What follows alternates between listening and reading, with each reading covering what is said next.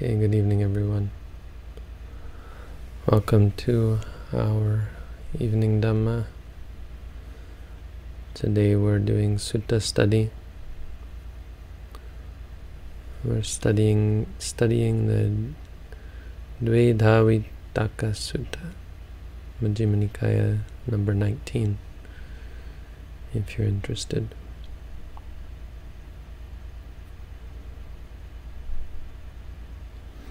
So I think this sutta stands out in a few ways. First of all, it provides a good sort of practical framework based on the three kinds of thought, which we'll get into. Second, it has a couple of interesting points that it makes quite well. And third, it has two sets of similes, or they call them similes or allegories. Similes, I think.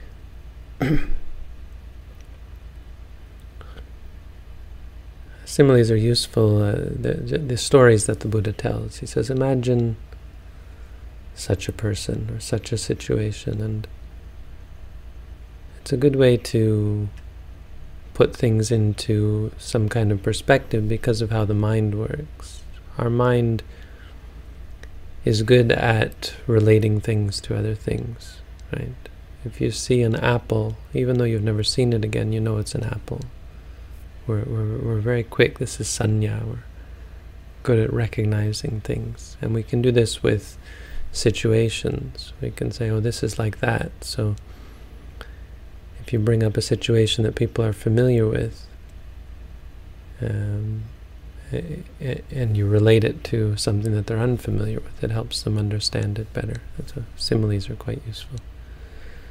Stories are also quite memorable, so it's a good way to remember the concepts based on the stories. So it starts off the Buddha talking about before he was enlightened. He's giving us a glimpse into his practice and the challenges he faced trying to become free from suffering. And so he tells us that this is when he came up for this with this division of three kinds of thought. There's thoughts of sensuality, thoughts of ill will, and thoughts of cruelty. Those are the three kinds of wrong thought that we now recognize as micca vitaka or micca sankappa, no?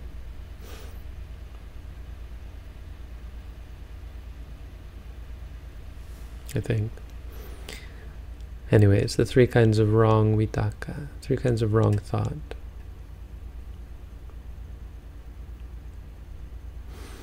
So kama vitaka is simple. That's the five senses relating to anything you want,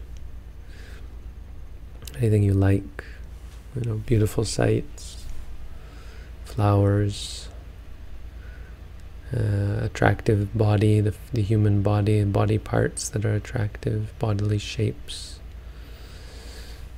anything that you see that attracts you, smells, perfumes, and food smells, that kind of thing. Tastes, feelings, soft feelings, warm feelings, comfortable feelings.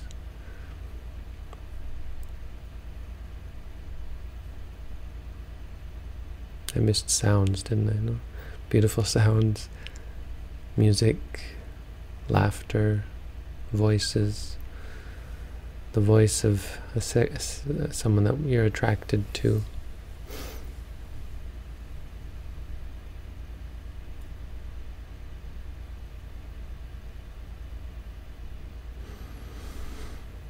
So he does something useful that I often talk about. It's not really important that we understand these as wrong right away.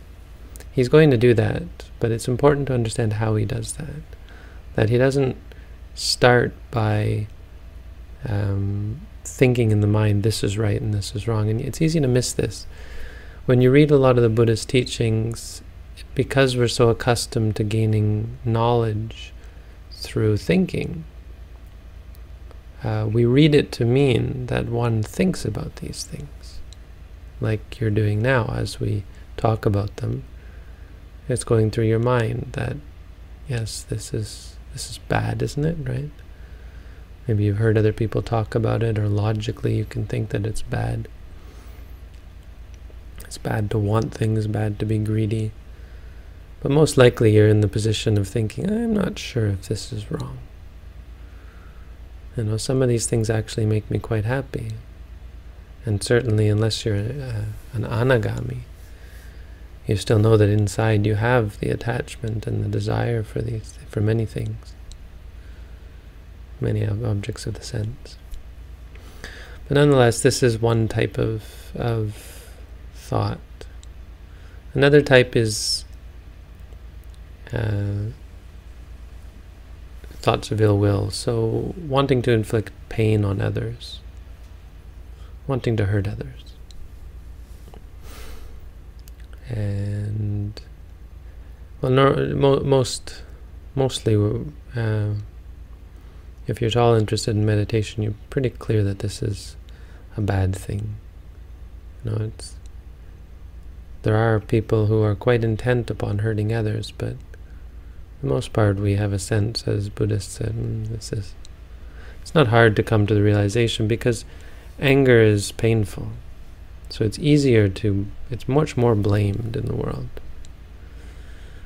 Much easier to see the blame in it.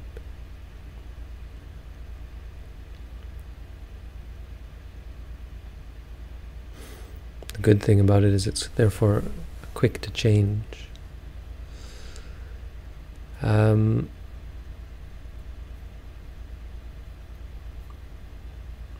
But nonetheless, we give in to this, and this is how it should be described. You actually want to hurt people sometimes. It's not that we don't know what we're doing. It's not that we don't have a desire. It's actually when you get angry at someone, there actually arises the desire to hurt them. The desire to inflict pain is really what it is. Why we say nasty things, our intention really is to hurt, is to inflict pain on others. Of course, we do come up with all sorts of good reasons for it. Well, they deserve it, or well, they did it to me. Or well, it'll teach them a lesson. Or maybe just, well, it'll get rid of them. I won't have to deal with them anymore if I make them very angry or hurt them enough, kill them. Maybe if I keep killing the mosquitoes, then mosquitoes will never bother me.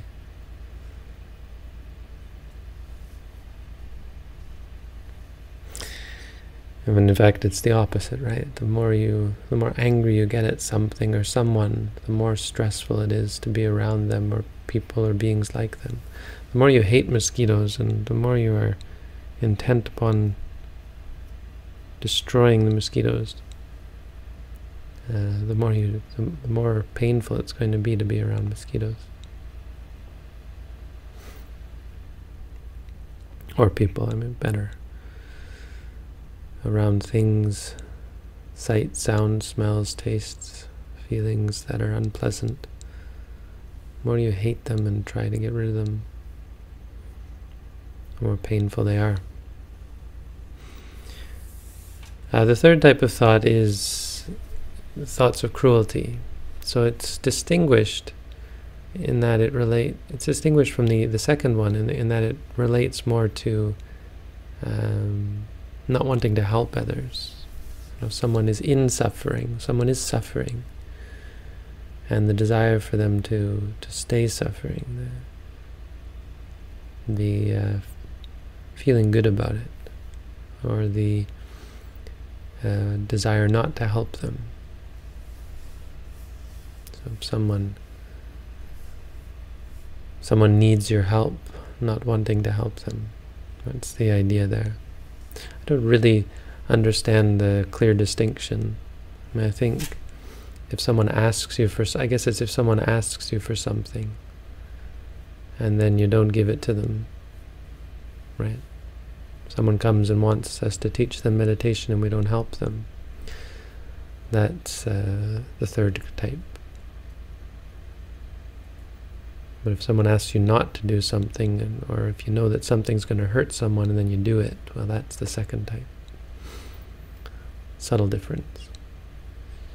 But the third type relates to the Buddha, right? The Buddha was asked to teach, and we say it's his great compassion that caused him to not shake his head and turn away from the invitation to teach. People needed help, and he wanted to help them. He didn't shun them. He wasn't cruel in turning them away. So this is one set. I mean, all of these, there's a general sense from Buddhists that they're bad, so we can put them in one category. And then we can set up another category. The other category is their opposites, right? So the opposite of sensual thoughts are thoughts of renunciation, thoughts of not clinging, so seeing something beautiful and having dispassion about it. I mean, not being attached to it. I mean, that's a good thing if you see something as unattractive or non-attractive, I guess. Now, it's not quite clear exactly how you do that, right? When you think about, well, but if I like it, how do I get to the point where I stop liking it? Because that's what it is, really. We like things. We say, I like this, I like that. But what we really mean is we're addicted to that. We have an addiction whereby we crave it. And we're prisoners to our desires, forced into doing all sorts of things. And it wouldn't be a problem if I didn't desire it, but I do. And so a thought of non-desire, a thought of, or a reflection or a reception of an object without the desire would solve a lot of problems, right? It would, if you think in a worldly sense, stop people from stealing from others, or it would stop things like rape and stop us from raping the environment as well.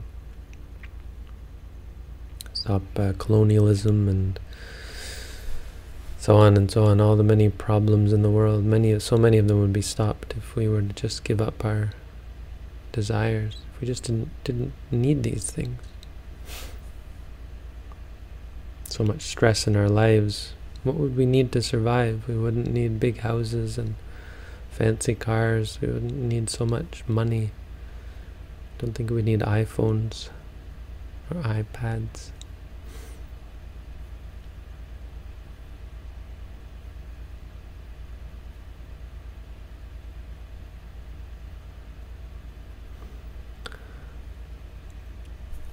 So that's the opposite. The opposite of the other two are metta and karuna, respectively. So metta is friendliness, the desire for others to be happy, or the, not desire, but the inclination. When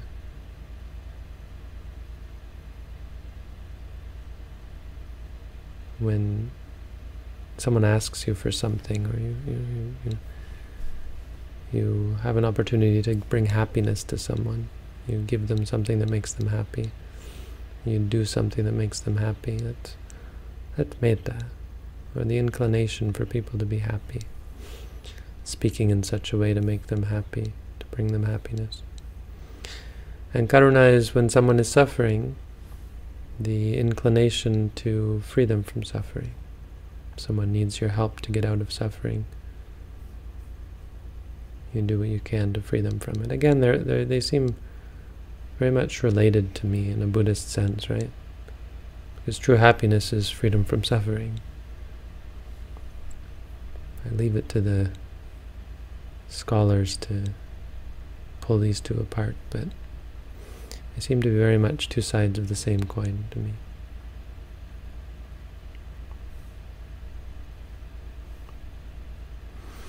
And so basically I think we have the liking and the disliking, these two sides, the greed side and the anger side. And so their opposites are, lack of greed and lack of anger, lack of aversion. Thoughts basically of goodness, wholesome thoughts. Thoughts that are devoid of these sort of unwholesomeness.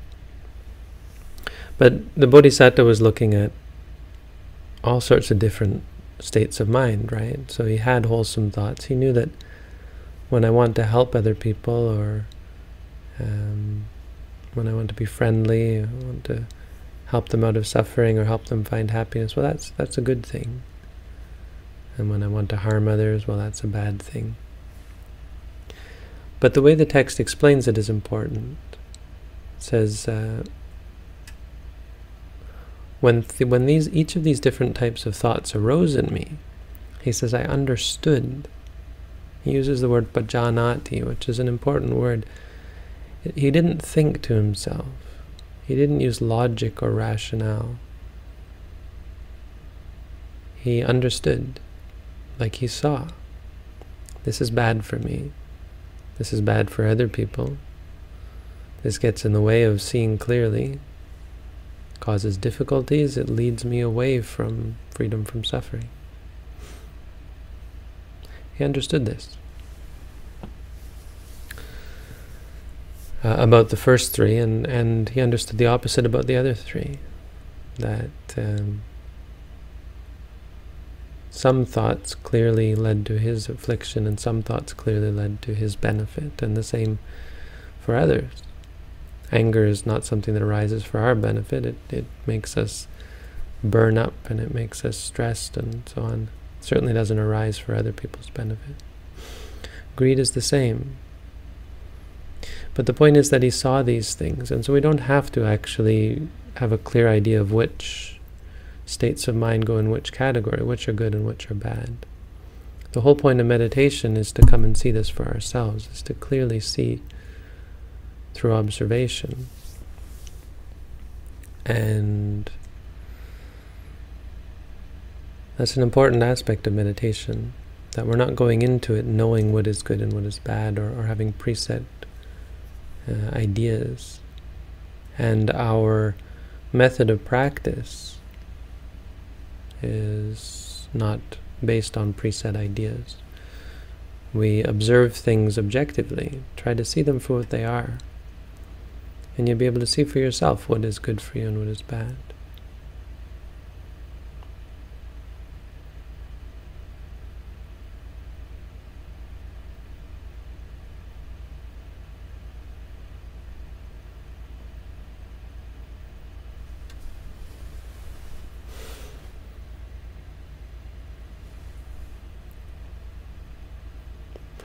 So how does this, a little word on how this works. So rather than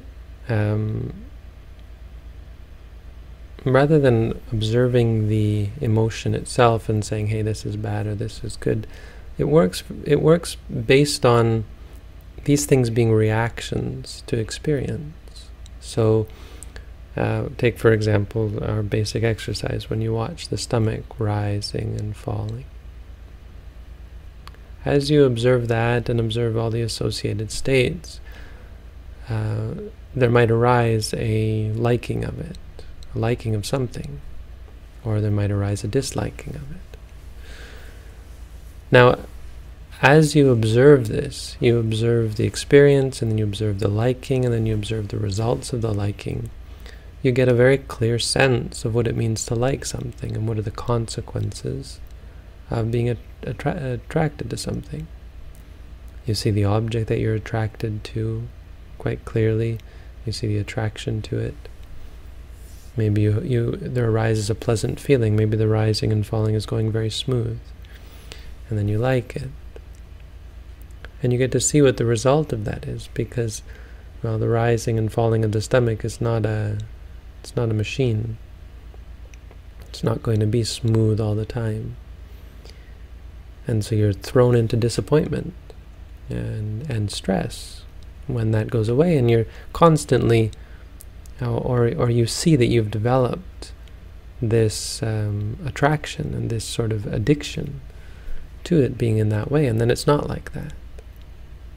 Right? I mean, it's a very simple mechanism. The reality isn't a complicated thing, but it isn't a complicated system, but we're so blind, we're so lost, that we don't have a clear sense of how it works.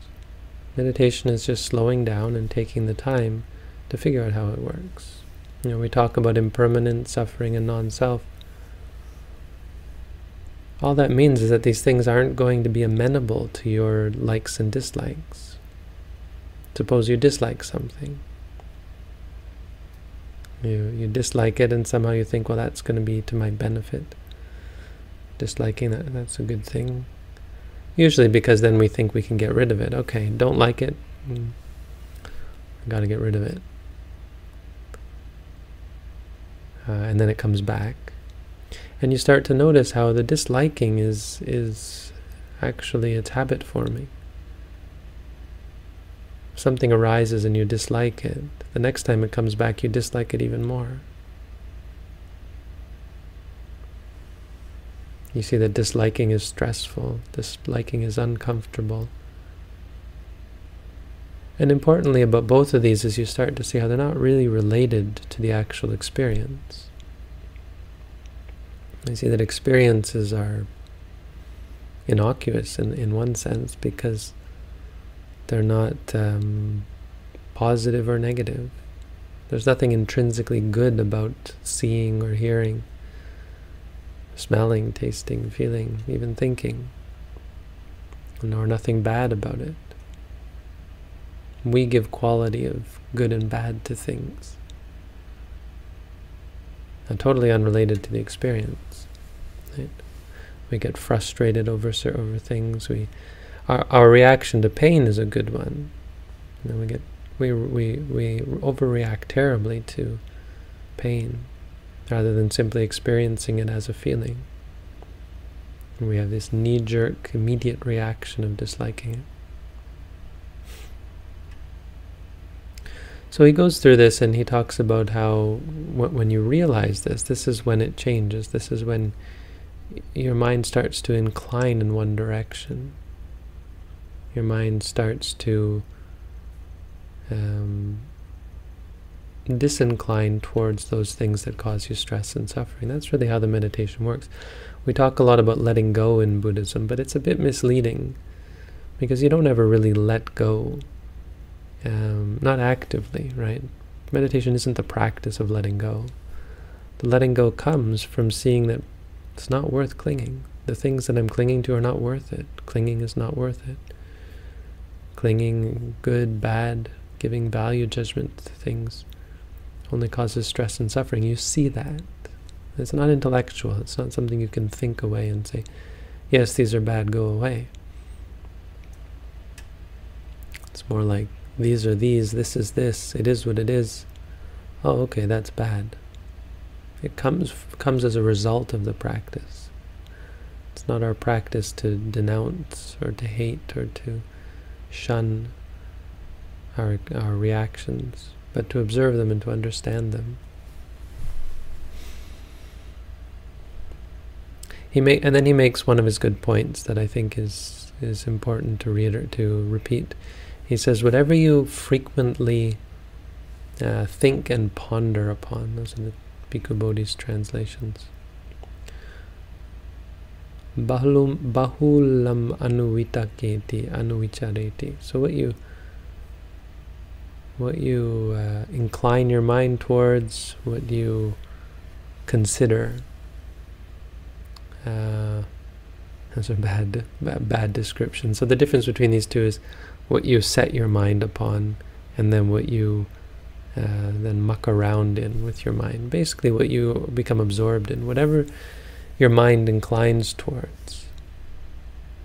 Whatever you think about frequently, ponder upon, mull in your mind, whatever obsesses your mind, that becomes your inclination. This is a statement that's, I think, quite important, and it may seem pretty simple, but it has an important meaning. what it means is that thoughts and inclinations are habit forming. And we don't get this, I think, that, as I said, when you dislike something, it becomes a habit to dislike it. It becomes worse and worse. It's not static. We talk about our likes and our dislikes, but they're not as though they're static things. Yeah, I like carrots, or I like turtles or something. But the truth is that the more you like something, the more you become attached to it. This is why throughout our lives we experience disappointment, because we build up desires and needs and so on. And we set ourselves up for stress when they're taken away from us. I mean, some of us do. Sometimes it's possible to go through life not losing great things that you hold dear. But regardless, throughout life we have stresses and disappointments and worries about losing the things that we hold dear and so on. Because we build up these habits. We change. We're always changing. We're changing right now. Listening to me, you're changing. If you don't like what I'm saying, you're building up this habit of disliking. If you like what I'm saying, maybe you're building up a habit of liking. Maybe you won't like the next thing I say, or something else that I say, or what someone else says, and then you get upset about it.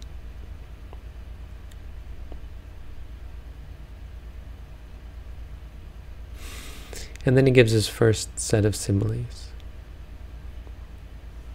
that I think is interesting as well. So the first set of similes is about a cow herd, and as I said, they're useful because they're familiar. For most of us, I think cow herding isn't all that familiar, but it is from stories and movies, I think.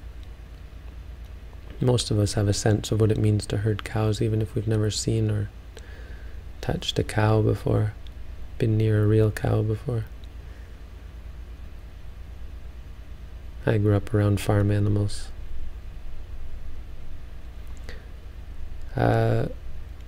And so the point here is that a cow herd in India, I guess, in this time, back when there were electric fences, back before there were electric fences, you would have to guard your cows. So you'd want to take them out to the commons, maybe, where the open fields where they could eat all the grass they wanted, because cows eat a lot of grass. But you had to be careful, because if you didn't keep track of them, they would get into other people's crops, right? It would be the farmer next door who had his crops or her crops growing. And if your cows got into them, well, maybe the farmer would just shoot them with a bow or something. But most likely they'd get the king involved, or the authorities involved, and some soldiers would come and rough you up and make you pay a fine or that, or even put you in jail. Buddha says you could be flogged, imprisoned, fined, or blamed. Yeah. Blamed isn't probably so bad, but still bad.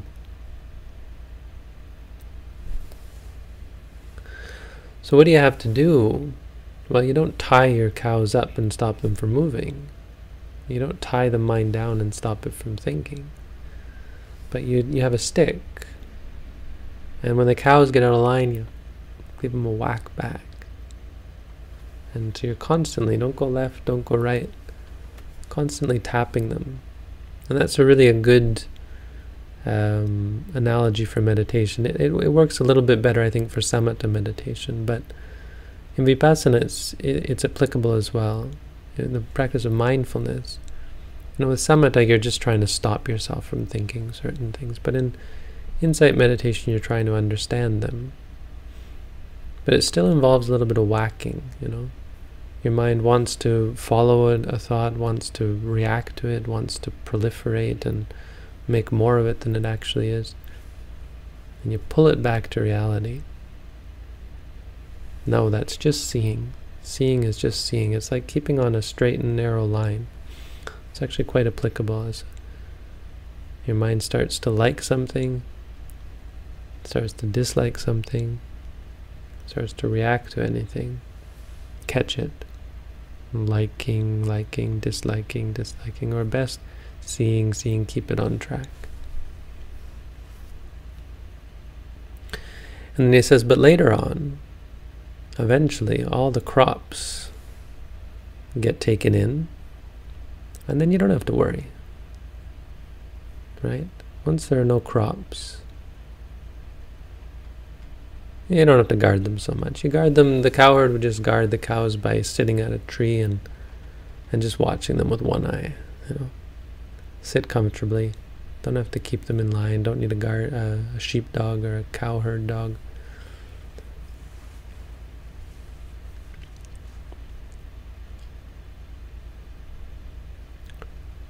And same with the mind. So what he's trying to say here is that eventually your mind settles down. And this is what we're aiming for. You begin by acting like the mind is going to, or being clear that the mind is going to fall into suffering if you're not mindful. And eventually you get to the point where all you have to do is seeing, hearing. There's no more liking or disliking. We have to think of meditation as this, like tapping the cows, keeping them in line, until eventually they stay in line out of habit by themselves. And then he describes his path, which is a fairly standard description of how the Buddha became enlightened. He says, tireless energy was aroused in me. Very important. We have energy in our practice. Unremitting mindfulness was established. My body was tranquil and untroubled, my mind concentrated and unified. And it's at that point that he went into all the samatha jhanas and magical powers, remembering his past lives, and so on. And then finally becoming free from suffering. So he went the long route, the full route.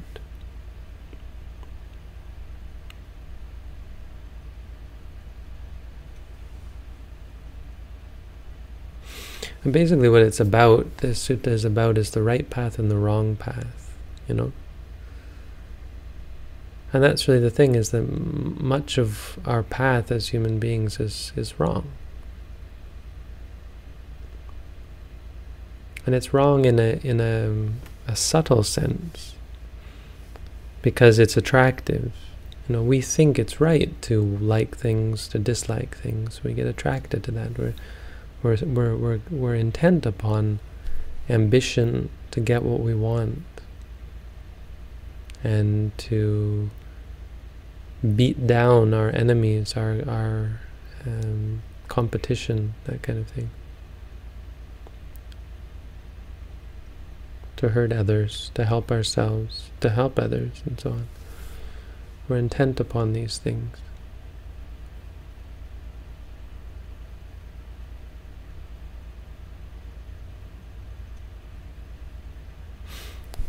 But one path is clearly wrong, the path of hurting others. There are certain aspects of our life that are, inherently wrong.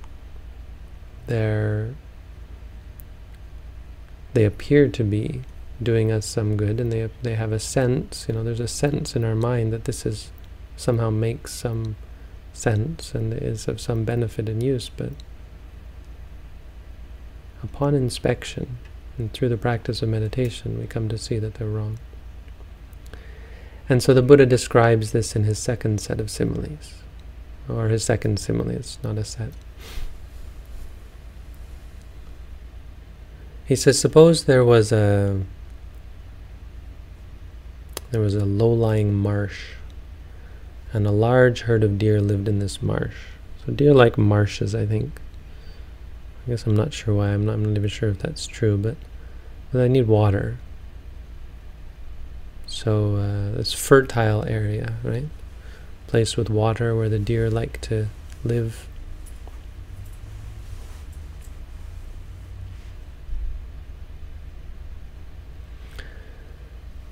And they were living quite comfortably and pleasantly, but then there came along this man, this human.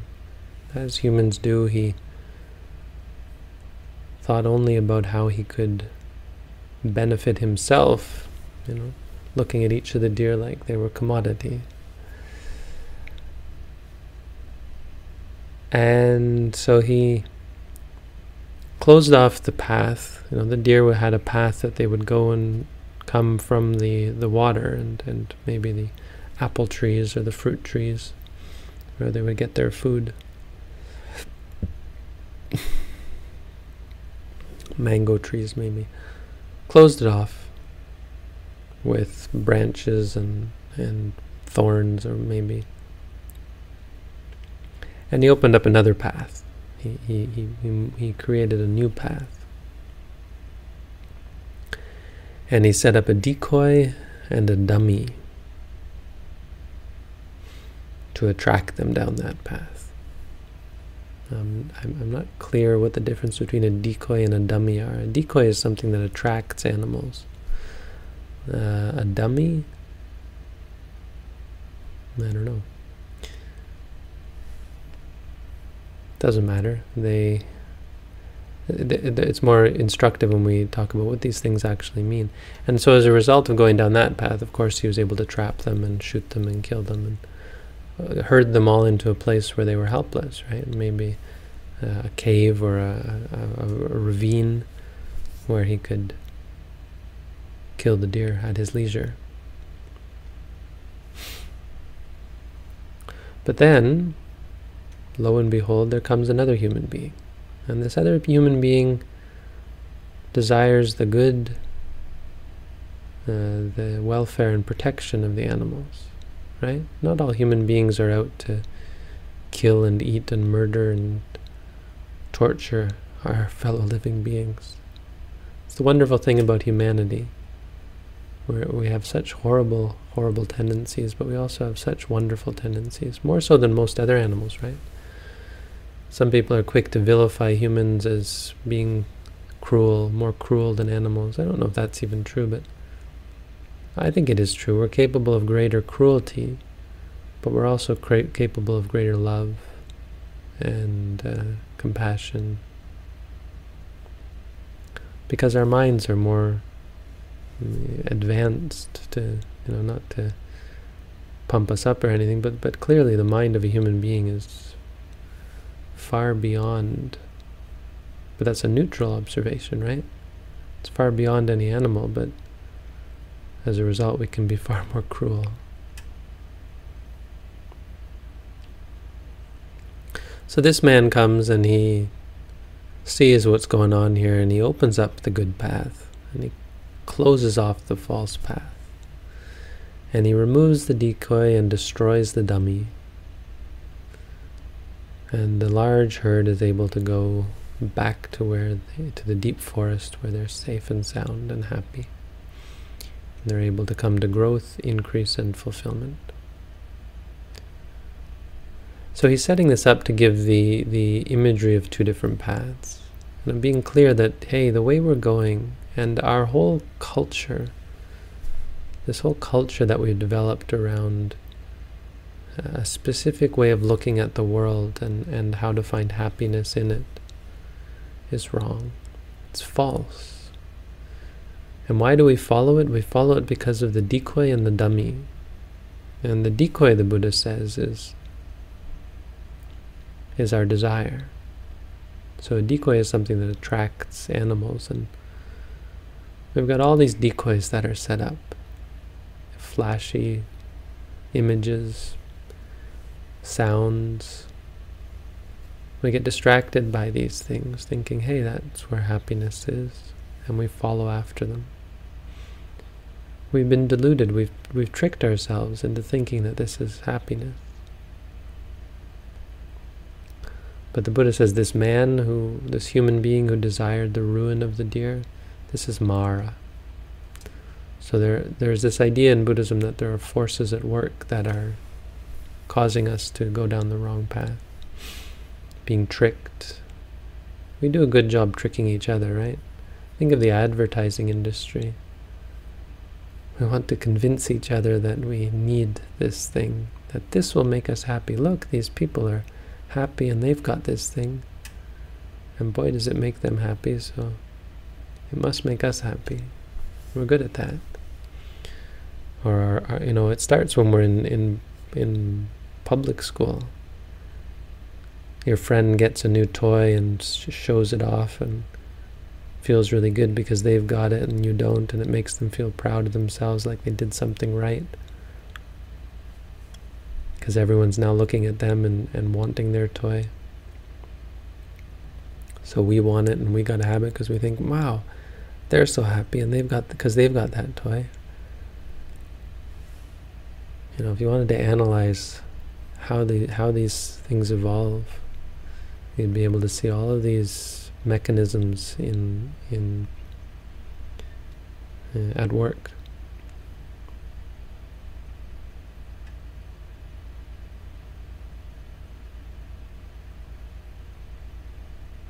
We hurt other people because it seems to work, right? Someone's talking too much, you yell at them to be quiet, or maybe you hit them. When you're a little kid, little kids hitting each other, parents hitting their children. It seems to work, right? It seems to work. And so we get this false idea, the false path. Appears to work, seems to work. You like something, you get it, you got it. Done. It worked.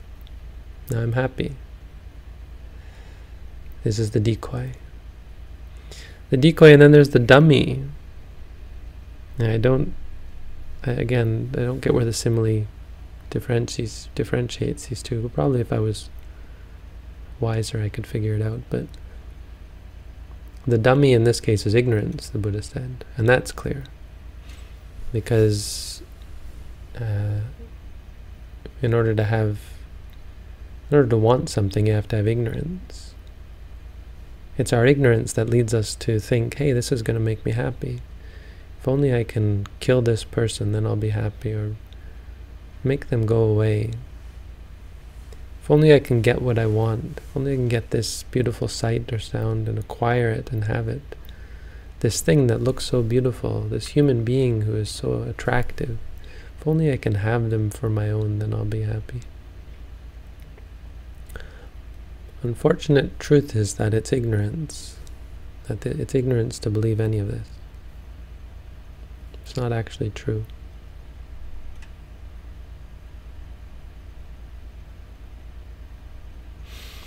And this other person who comes along, well, that's the Buddha.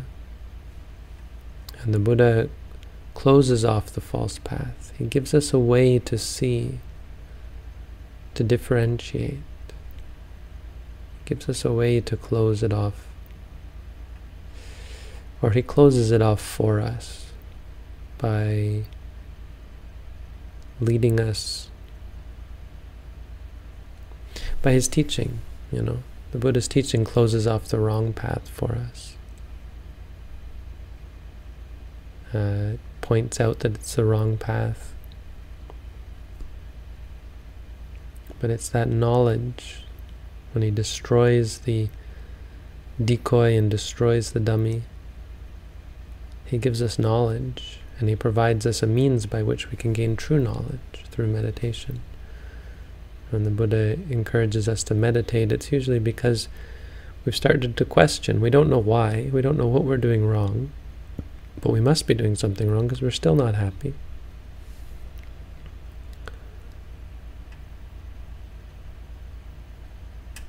And so the Buddha shows us. He gives us meditation practice, and we see that the decoy is just a decoy, and the dummy is just a dummy, and the wrong path is the wrong path.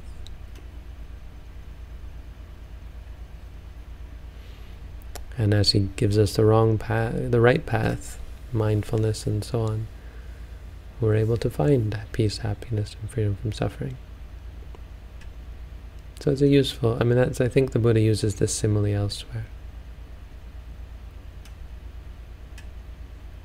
And I think the real lesson we take away is that there are these two different paths, and they're very, very different.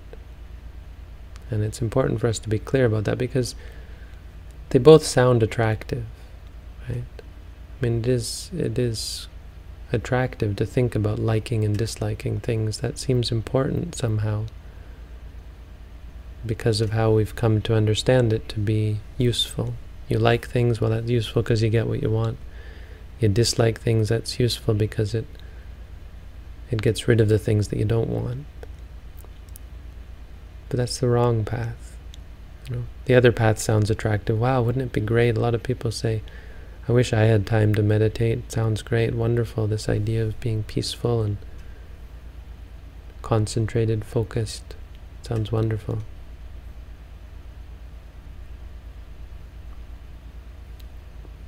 These are the two paths. So as meditators, it's important to be clear about this.